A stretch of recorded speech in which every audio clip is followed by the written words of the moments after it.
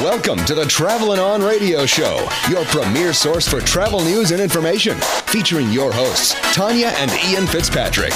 Now, the Travelin' On Radio Show on TalkZone.com. And hello, everybody. Thank you for joining us today on the Travelin' On Radio Show. We're your hosts, Tanya and Ian Fitzpatrick, broadcasting live in our studios near Washington, D.C., and we're happy to be your travel partners today and every week at this time, and we're looking forward to sharing the next hour with you. And we have a fantastic show for you today. We are going to visit the beautiful country of Israel with Ari Summer, Israeli Tourism Commissioner for North and South America. Then you'll hear from our good friend Raj Mohan Gandhi as he reflects on his grandfather's life, current world events, and his plans as the newly elected president of Initiatives of Change. We were recently invited to moderate a Washington town hall meeting with Raj Mohan and members of the community, and we'll share that with you. As always, to join in on the conversation, call our studio line at 888-463-6748. That's 888-GO for it.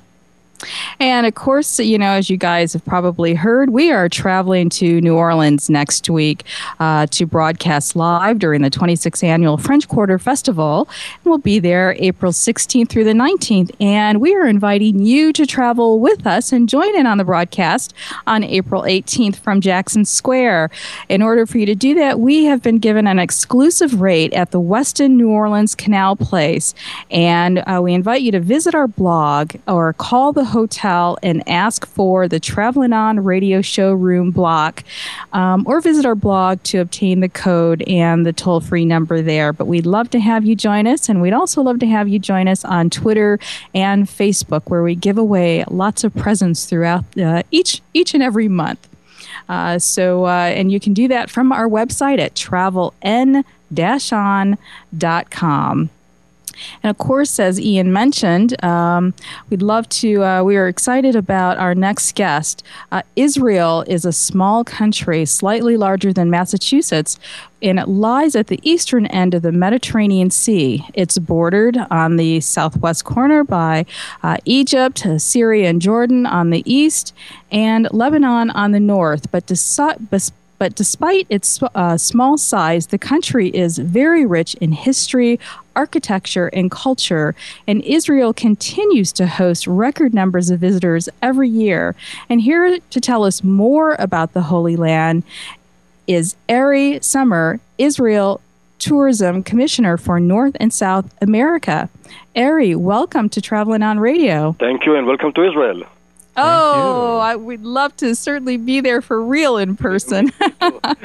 Well, I want to congratulate you because I understand that Tel Aviv is celebrating its 100th anniversary this year, and you just actually had a gala to spark the celebration. Yes, Tel Aviv is celebrating, as you mentioned, the 100 years since it was established. And the nice story is that Tel Aviv used to be a suburb of Jaffa. Jaffa, a very ancient city on the Mediterranean, and Tel Aviv was a very small suburb. And over the years, Tel Aviv became a big city, and Jaffa became a suburb of Tel Aviv, and became actually part of the city of Tel Aviv. And and we have a lot of events going on in Tel Aviv, in the suburbs of Tel Aviv. Many tourists are visiting the city just to be part of the celebrations, and it's great. It's very nice. And one of the things about Tel Aviv, even though it's celebrating its 100th anniversary this year, it is really a city that combines the past and the present, and the present really is a city that is modern, that has gleaming skyscrapers, beautiful white sand beaches. Talk a little bit about the cosmopolitan Tel Aviv. Tel Aviv became very known in the last few years in the United States. Many major travel magazines wrote about the city, wrote about the things that are going on there. Tel Aviv is, first of all, it's a business city. There are a lot of business people that are coming there. When you say that you compare, we have three major cities in Israel. Jerusalem is, of course, the capital of the State of Israel. It's like Washington, D.C., I would say that, and then we have Haifa. It's a more industrial city, and Tel Aviv is really a city where it's a business city. There's a lot of businesses over there. A lot of business people are coming to the city, and yet it became like New York, a city that never sleeps, with a lot of cultural activities, with a lot of restaurants, a lot of things to do during the day, during the night.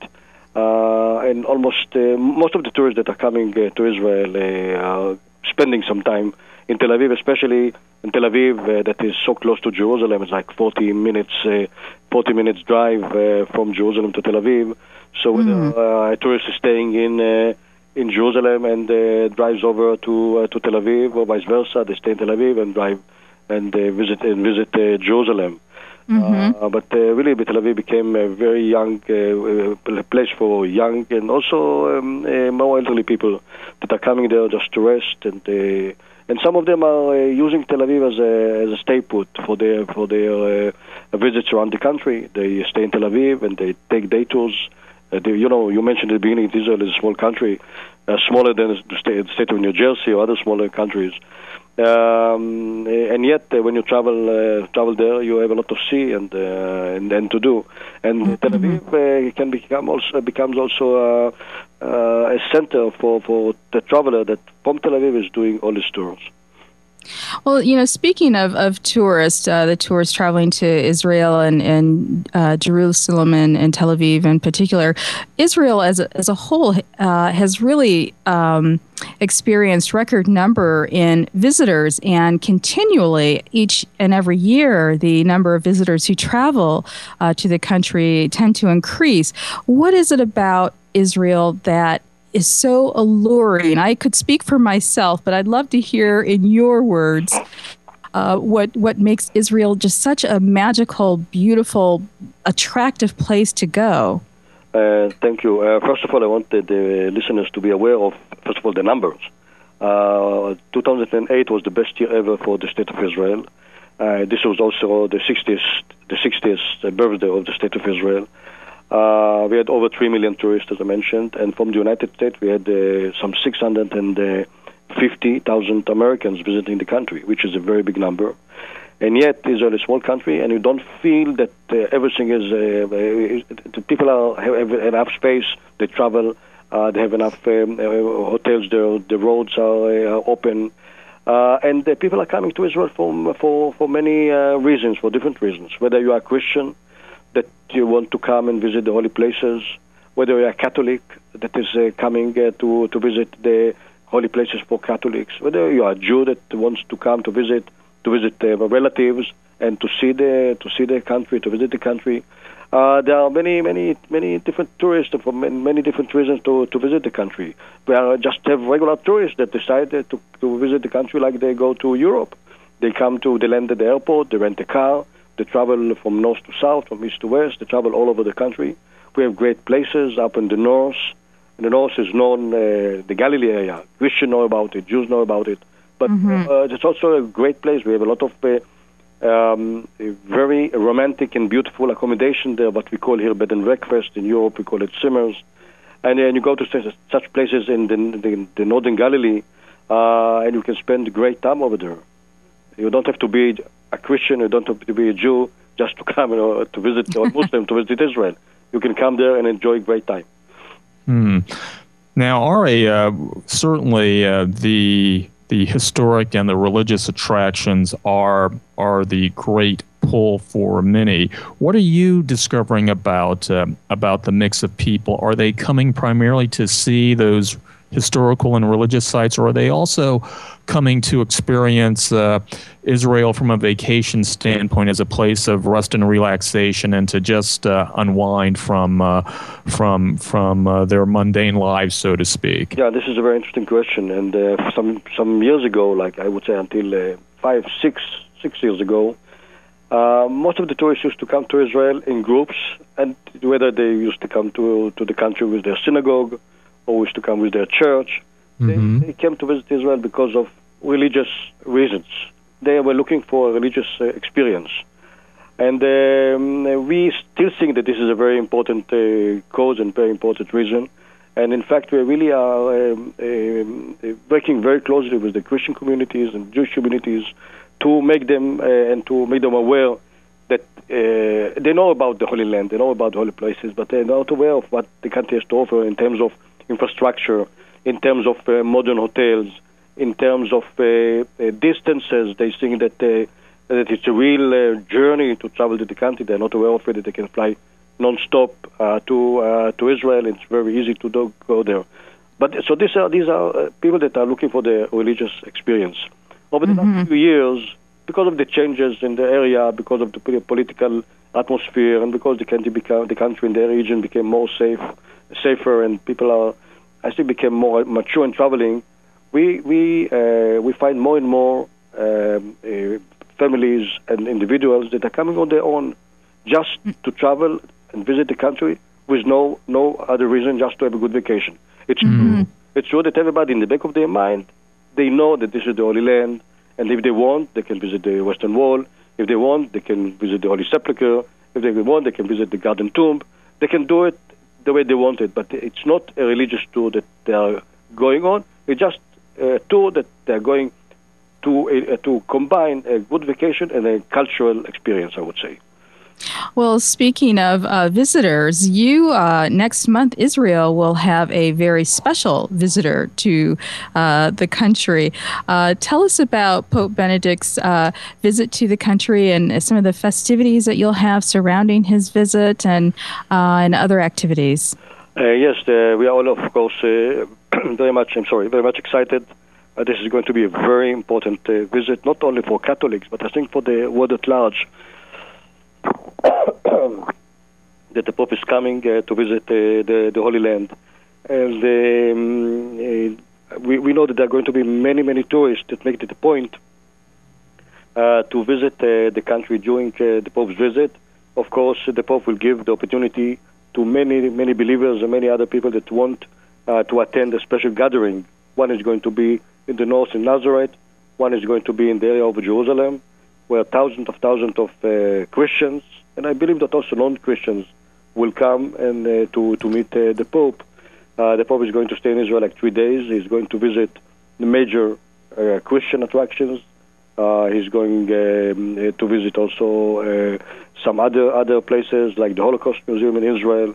And we believe that this will really encourage more and more not only Catholics, but the travelers to come and to the country as a result of his visit.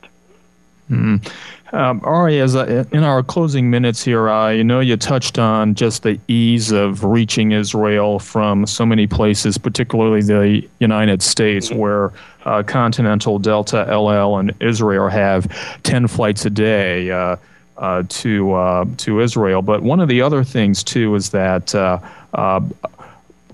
the hotel rates are actually set in American dollars, and so the American traveler to Israel doesn't face any currency effects in terms of their travel, and that's a really big plus for those coming. Yeah, that's right. They don't have to convert.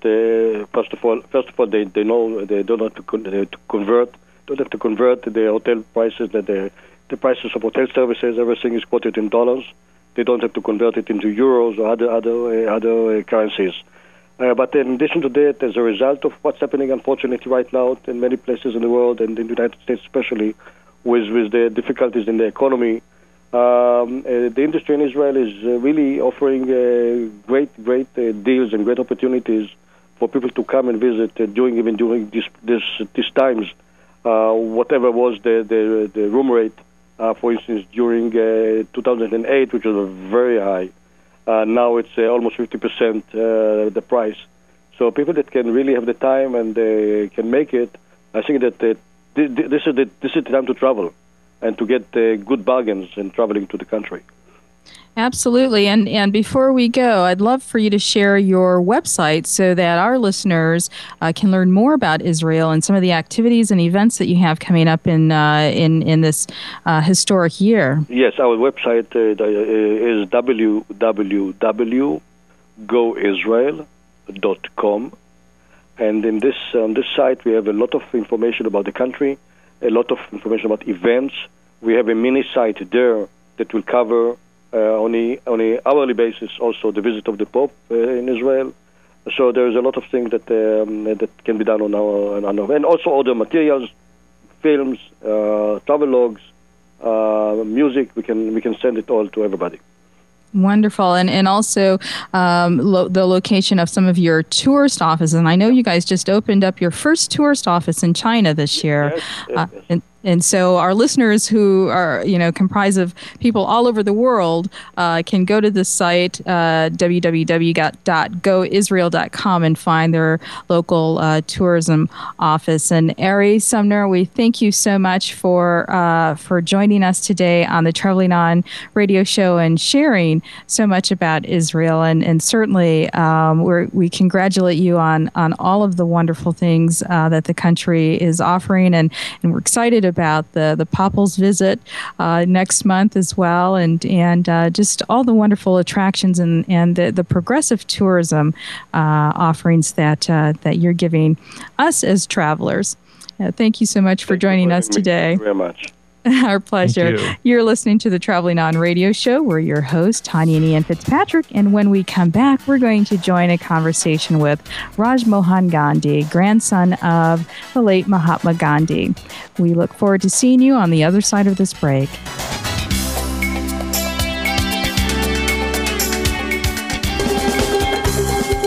BrownsWorldTravel.com is the premier internet travel destination, offering you the best travel values for all your travel needs. Not only can you book the basics in travel, such as flights, rental cars, and hotels, but think of us when you're planning a cruise. I wasn't cutting a complete vacation package, registering for your honeymoon, or searching for those last-minute travel deals. Unlike the other online booking sites, BrownsWorldTravel.com does not compromise customer service. Backed by a team of seasoned travel professionals and a nationally rated agency, at BrownsWorldTravel.com there is always someone available to answer your questions. We have so many great travel deals that you'll make us your first choice when it comes to travel. Visit BrownsWorldTravel.com today and discover the best values in travel. That's BRONZE Worldtravel.com. BrownsWorldTravel.com, where we celebrate life through travel.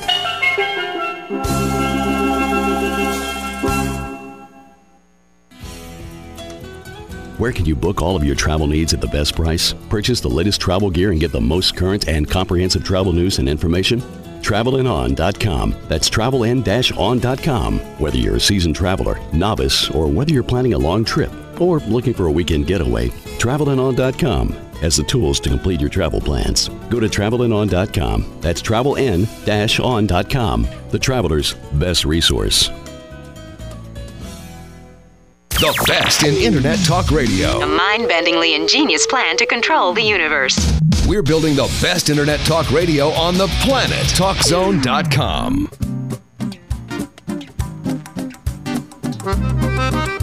Let's return to the Travelin' On radio show on TalkZone.com.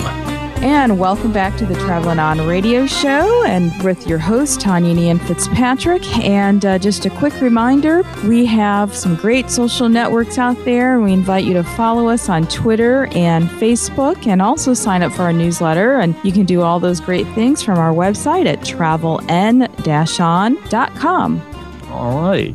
And we've also got that great trip to New Orleans coming up soon, so be sure to go online to learn all about that. Global citizenship and cross-cultural education are two of the core values of the Travelin' On radio show. Recently, good friend and former guest of the show, Raj Mohan Gandhi, professor, journalist, and author of the widely acclaimed Gandhi, a true story of a man, his people, and an empire, the definitive biography of his grandfather, led a global town meeting at which Traveling On was granted unprecedented access. Gandhi, who's also president of Initiatives of Change International, a group dedicated to building trust across the world's divides, sat down with an audience to discuss the global financial crisis, President Obama's leadership, Iraq and Pakistan, among other topics, in an engaging town meeting. We invite you to join in on the conversation with Raj Mohan Gandhi. Thank you very much. We are happy to have with us Raj Mohan Gandhi. and we are here to talk about initiatives of change and organization in which Rajmohan Gandhi is the president of. Thank you for being with us today. Thank you, Ian. Talk to us about what you want to accomplish in your role as president of Initiatives of Change. Well, Initiatives of Change brings together people from all over the world of every conceivable background, and they're all doing what they can, where they can, to make a difference in the world. So my greatest desire is to be of some support to these fantastic personalities and persons in many parts of the world as they work to bridge divides, to restore courage, to revive the idea of that this world is something that all of us have to share. One of the core ideas of Initiative of Change is that there is enough in the world for everyone's need, but not enough for everyone's greed. That before a God-led unity, every last problem can be solved. That empty hands can be filled with work, and empty stomachs with food, and empty hearts with something really satisfying. So many people around the world associated with the Initiatives of Change, and a great many other people not yet associated with Initiatives of Change, are all working for something like this. And I would like to do whatever I can to lend support to this endeavor. Indeed. One of the things that you spoke about is just that each of us, every one of us, no matter where we are, no matter what our station in life, we have a role to play as change agents. And sometimes it's often hard for those who are in such need or have so many basic things that are needed in terms of food, shelter, clothing, folks who are surviving out here, to project themselves or view themselves as agents of change. We often look at leaders and the powerful to do those things for us. Speak to us about just how each of us, in our own way, and how all of us do really matter in bringing about change, because it's not just about leadership that flows from the top, but it's really about envisioning all of us with that capability to lead, but leading lives that help to bring about change. Thank you, Ian, for this great question, and I would like to answer it by referring to a trip that 18 University of Illinois students made with me and with my wife Usha just recently to India. These students spent nearly 3 weeks in and around New Delhi, the capital of India, and they had some wonderful opportunities to meet the leadership, to see some of the grand places in New Delhi and around New Delhi, the Taj Mahal, which is not very far in Agra. At the end of this trip, I asked these 18 students to list 5 of the most impactful experiences that they had. And all 18 of them said that the most impactful experience they had was a visit they made to the homes of members of the so-called untouchable community in a corner of New Delhi, where in these very humble homes, family members of these so-called untouchables received these University of Illinois students.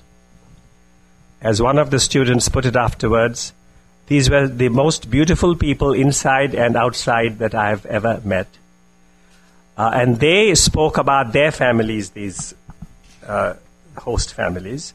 And the University of Illinois students started speaking about their experience. And some of them had these very tough experiences, Ian, that you were speaking of also. And an amazing bond was established. And so there I saw leadership being exercised by these people that many in the world would say, these so-called untouchables, what have they to give to lead the world? But that was the impact that they had made.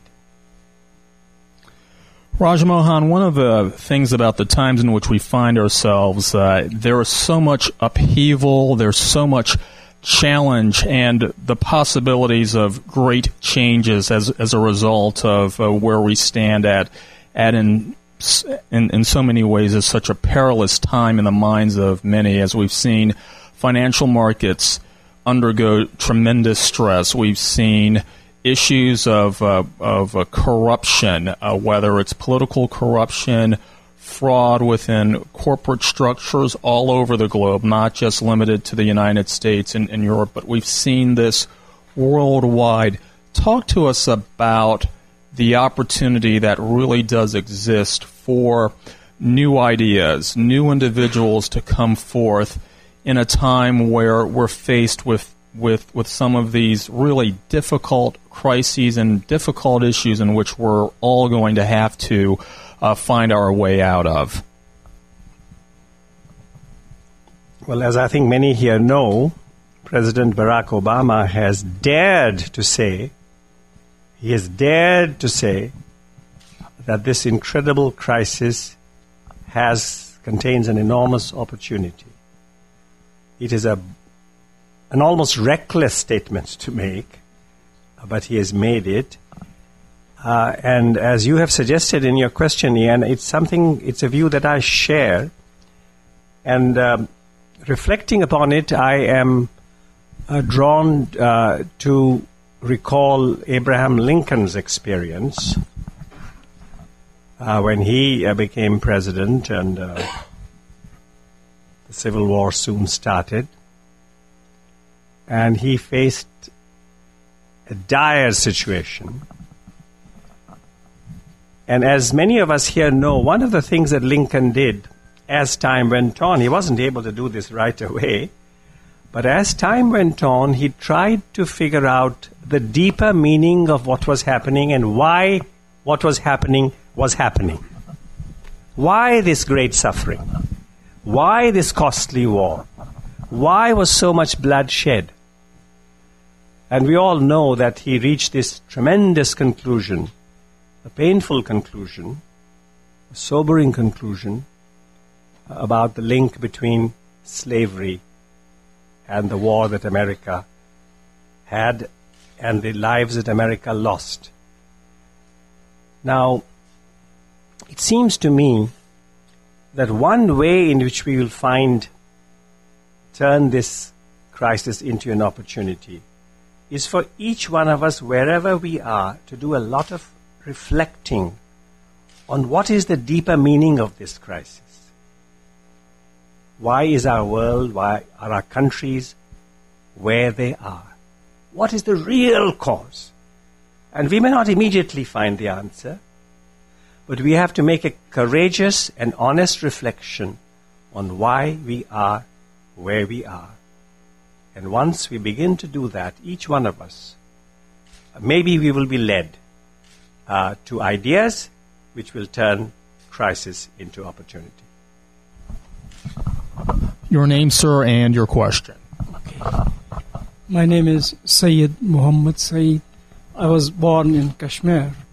When your grandfather came to Kashmir, at the time when India and Pakistan were created, it was the time of partition. And there was so much of death and destruction going around. And when he came to Kashmir, he said, I see a ray of hope in Kashmir. We are still looking forward and praying that Kashmir will play that role between India and Pakistan. But when we meet you today here, we met you last year, something unique has happened here in America itself. Your father inspired one of our great leaders here in America, that is Martin Luther King. And he saw a dream. And we have worked for that dream. People have sacrificed for that. We have had civil war on a large scale between North and South, and between people who supported segregation and who supported an American version of untouchables and all that. Yeah. So we have, in a big way, succeeded in realizing that dream. So do you feel any change? Do you see that indirectly it could be traced to that great legacy that you represent?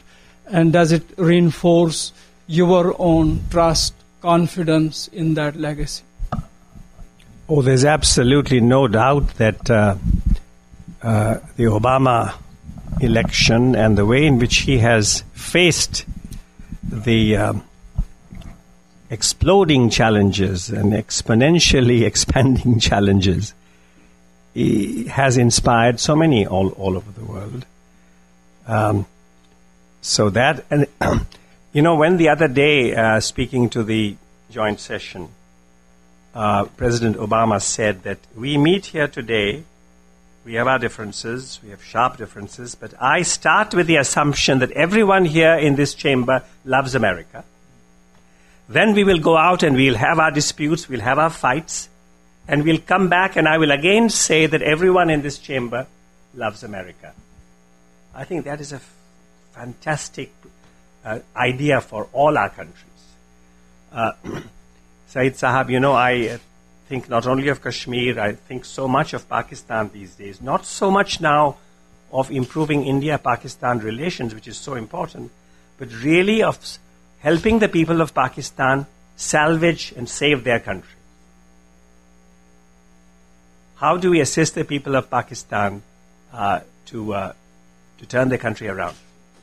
And I made some visits to that country, and for whatever reason, it's my good luck, I have a lot of warmth for the people of Pakistan. When I go there, I want them to solve their problems. I want their problems to go away. I want them to be happy and united and strong and play their part in the world. And I have found that in Pakistan, as in many other parts of the world, we have such preconceptions about others. He is like this, she is terrible, that person or that group from that part of Pakistan, they're just terrible. That political party was indescribably bad. In these stores, if you go, you sometimes see people working in the stores have these little guns with which they stick labels into products. So I find that the people of Pakistan have, with their guns, fixed labels on everybody else. Hopeless, impossible, no good, terrible, corrupt. I want a great program in Pakistan to recall all these labels. And to find the patriot in everybody. As Obama found that everybody here loves America, I want somebody in Pakistan to say, all of us, I have fought with you, I have called you names, but I know that deep down you love your country. And let us together do something now to save it, to rebuild it. And the moment the hopelessly divided people of Pakistan come together, extremism and terrorism will be on its way out. One step of reconciliation, one step of bridge building, one honest attempt to restore a divided relationship, and terrorism, extremism receive a blow against them. So you're absolutely right that whatever is responsible for this amazing event in America today, that the rest of the world can also learn from how Obama is responding to the challenge. Yes. Hi, I'm Anjali Bamsai. I also come from Kashmir. But apart from that, I read your book that you had written on Gandhiji. And as I understand it, Gandhiji's entire life was devoted to three main causes. One was independence from colonial India. The second was Hindu-Muslim unity. And the third was fight against caste system within Hinduism. Yeah. And it's interesting that you say that so many years later, the students from Illinois actually, the untouchables, you mentioned Gandhiji staying with the untouchables in Delhi, and now so many years later, I'm really shocked to see that it's still all similar. So my question is, today, what kind of lessons can we draw from those three priorities? And in today's world of extremism and etc., I mean, how do we reevaluate, and if Gandhiji were alive today, what would be his 3 or 4 main goals that he would be fighting for? Yeah. India is, in some areas, done very well in the world. And India is regarded as a major economic power as well as a major force in the world. But so much of India is still in such great need, and there is such poverty and such misery and such unhappiness too in India. Earlier people were speaking about the corruption, and Ian was mentioning enormous corruption in very high places. We have that too in India, in a very conspicuous way.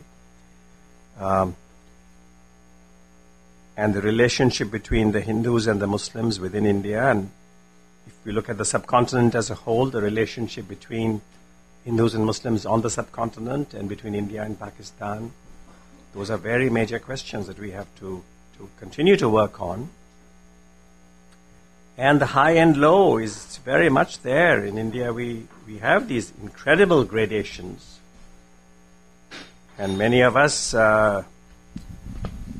try and look up to and sometimes flatter those who are our bosses, and we are very rough on those just below us.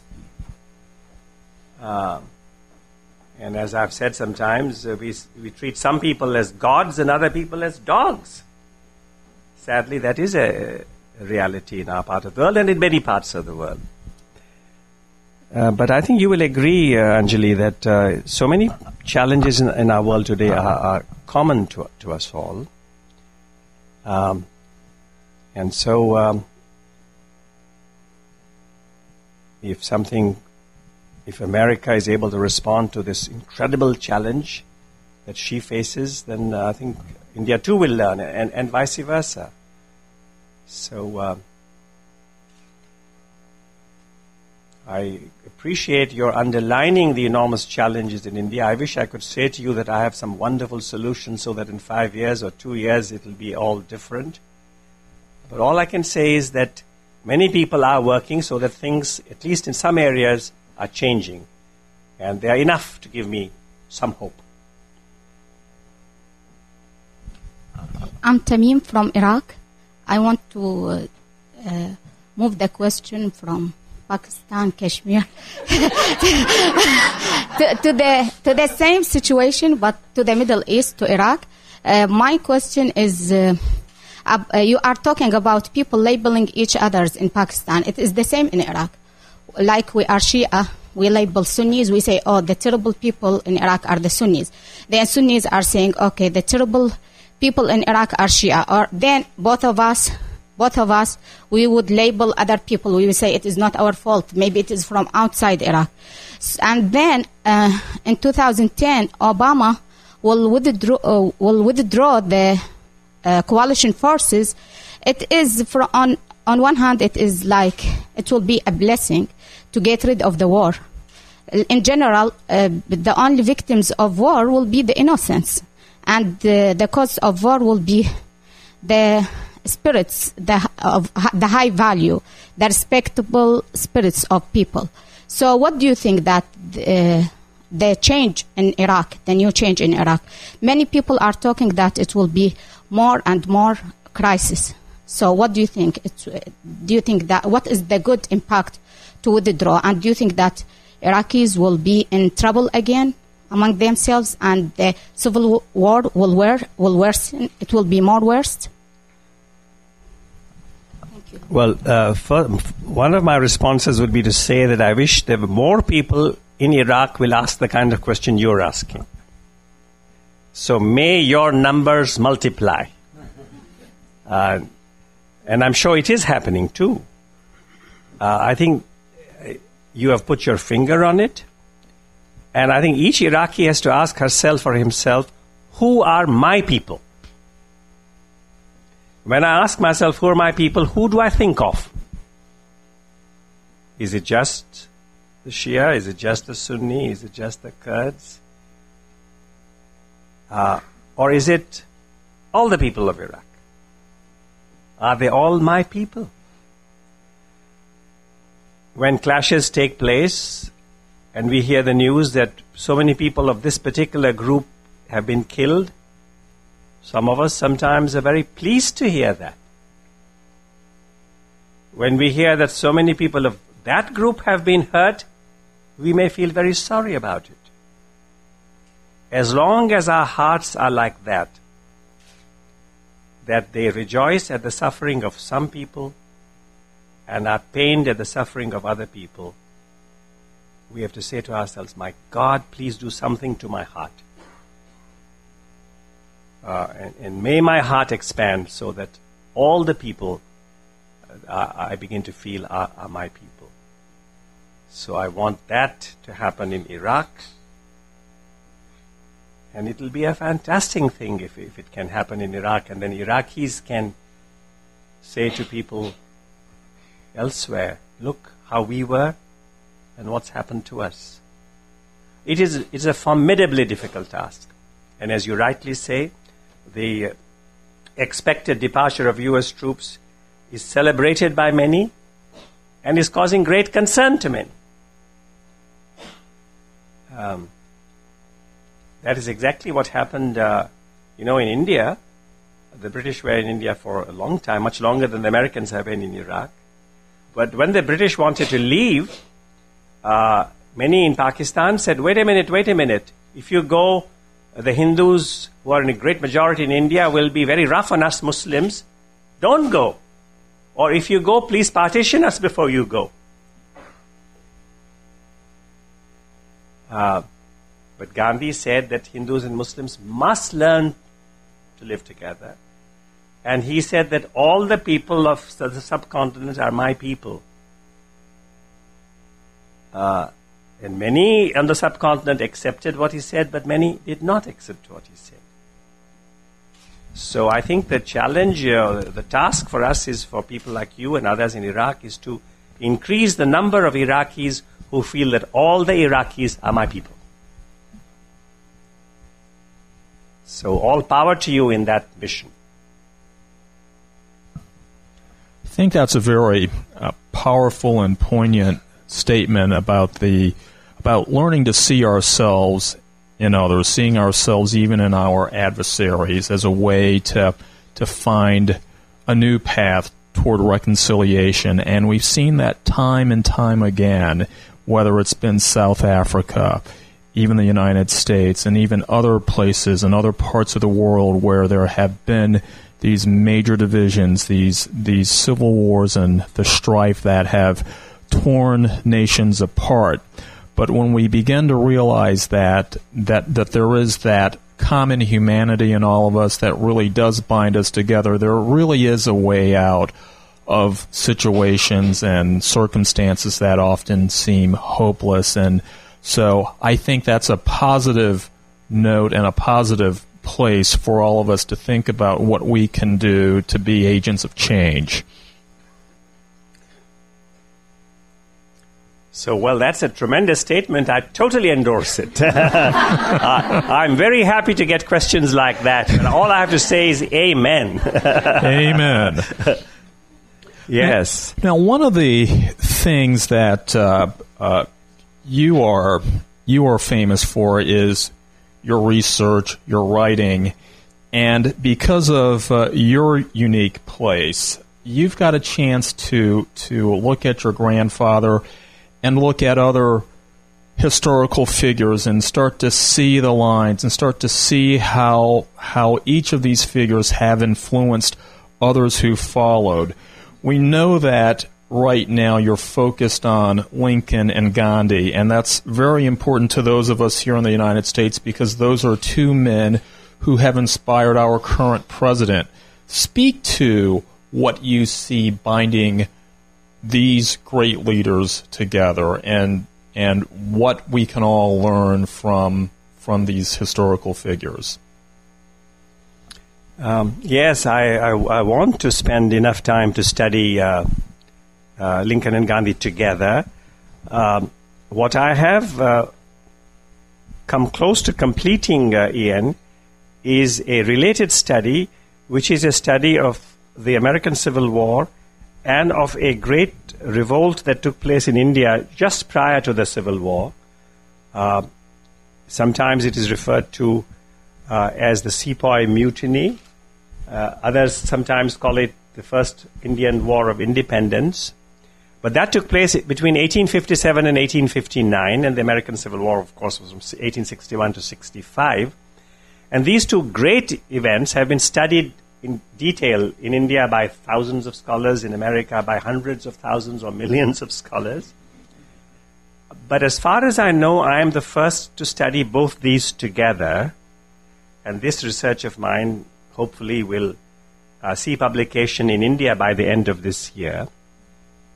And it bears on the Lincoln-Gandhi story also, which I am working on. I don't know when I'll have the chance to work adequately on it, but I do have some thoughts on this question.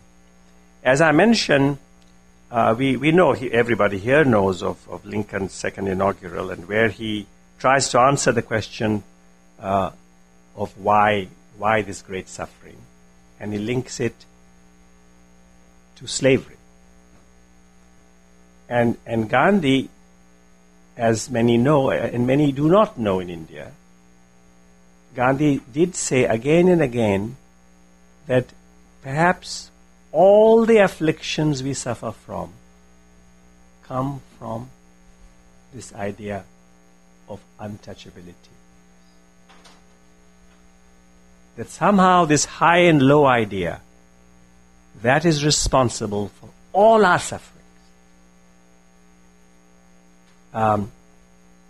Of course, there are some very superficial similarities.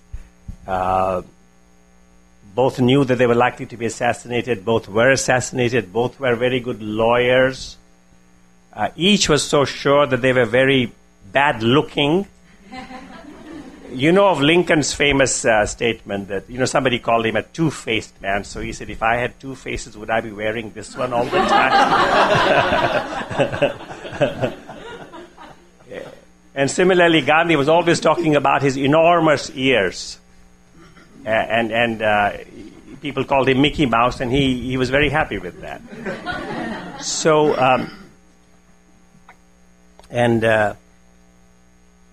but there is this deeper search in both of them. And so, yes, there are really, although Lincoln died at a much younger age, and Gandhi lived on for longer, Lincoln successfully fought to retain United States as a single nation. Gandhi's fight to keep India united was not successful. But he was absolutely determined that in the new India, which was a smaller India than the one he had fought for, but he was absolutely sure, and this has continued. Everyone in India, no matter their background, no matter their caste, no matter their religion, no matter their class, rich or poor, women or men, whatever their race, everybody has equal rights in India, at least in the theory, and often, though not sadly always, in practice. Yes, this is something that, given time, I want to do further research on. But I do find amazing parallels between these two personalities. I should add that in some ways, although Lincoln faced a humongously difficult task, in some ways Gandhi's was an even more difficult task. Because Gandhi was simultaneously also fighting for the independence of India. So Gandhi had to do the work of your first president and your 16th president without being president in his lifetime. And he didn't succeed in all his objectives, but he succeeded in some, and he has given an example for the rest of us to be inspired by. Good afternoon. Hi, Stephen. My name is Stephen Graysdorf. I live here in Bethesda, Maryland, and I am currently serving as the assistant head at a small school for 3-year-olds through 8-year-olds. For 75 years, Initiatives of Change has held out the values of honesty and purity and unselfishness and love. And individuals have reflected on how we can live our lives through these values and have these values reflected through us. And as I work with young children today, I've been reflecting on how to make these values real for a new generation of people. Wondering if you could reflect perhaps on how you see these values playing out among the students with whom you are teaching or among a new generation of people. Well, I have to be honest and say, Stephen, that my knowledge of 3-year-olds, 4-year-olds, 5-year-olds on a systematic basis is not very fresh. My children are a good deal older than that now.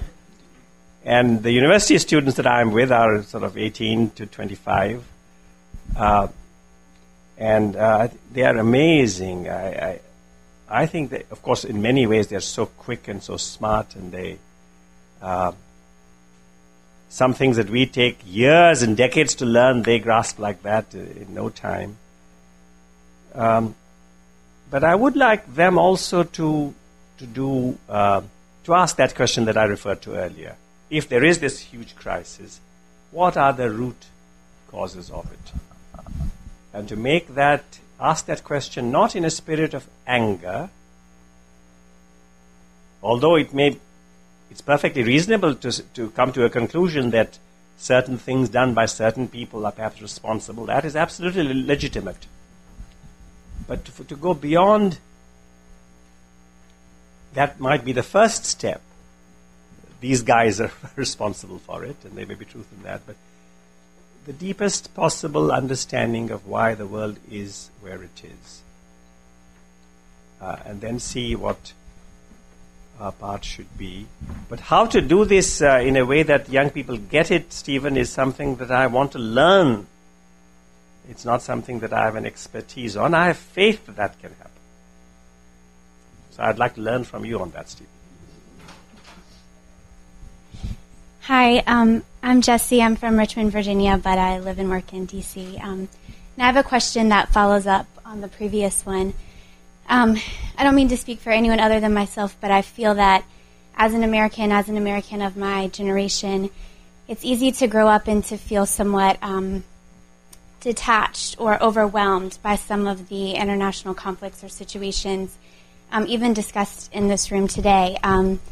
And I've been fortunate to participate in the Co-Scholars Program and to have opportunities to study abroad and to see a more personal face to some of those issues and to see that they're real and people involved are real. And I guess I'm just asking what we can do, not just as Americans, but as people, as individuals, to move beyond awareness of situations such as Darfur or Gaza and just feel more of a personal connection and be, I guess, inspired to take action or believe that there's something we can do.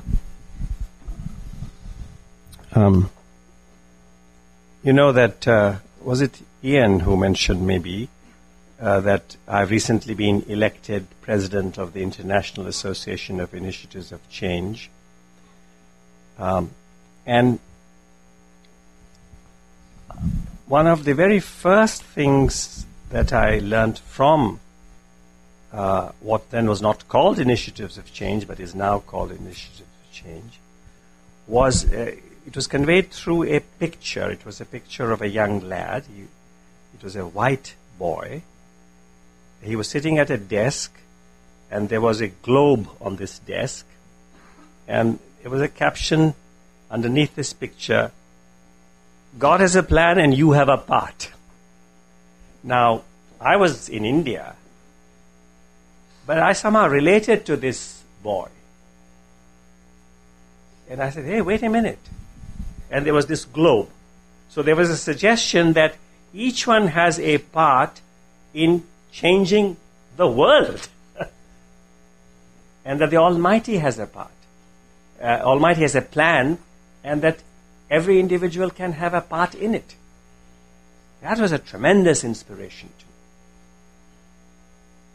And I do really believe it. Now, of course, it's also true And all of us ask, and we ask it as we grow older, when we continue to see so much suffering, and we see this enormous sadness in the world, including the economic suffering today, which is leaving nobody, not sparing anybody. We say, well, why? Why does God allow all this? But that is a great mystery that I think, as far as I'm concerned, will remain a mystery. I dare not address it. I cannot address it. But then, I do also know that if there isn't a God that solves all the problems that we want solved, there certainly is a God of small mercies and sometimes large mercies and small miracles and wonderful things that happen, at least in some portions of our lives, in some parts of the world, that keep our faith going. So it is really, so Initiatives of Change has been inspired by and has moved forward by this belief that, yes, if you want to change the world, you must start with yourself. If you point your finger at your neighbor, 3 more fingers point back at you. And also with this notion that the Almighty has a plan and you have a part. Raj Mohan, we thank you for your wisdom and your words today. And as I'm sure everyone can attest, we are so grateful that we could spend this time with you and with everyone here today. Thank you so much.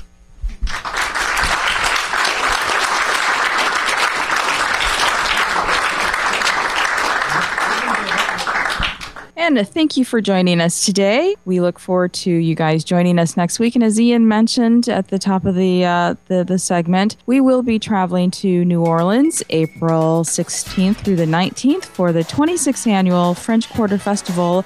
And we do invite you to join us on the road.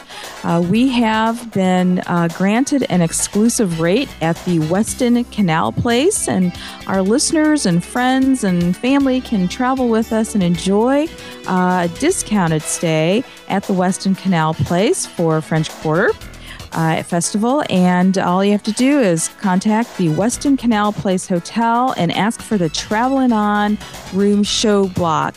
And there's also additional information on our blog, on our website. We look forward to spending some time with you again next week. Same time, same frequency. And until then, happy travels. Happy travels.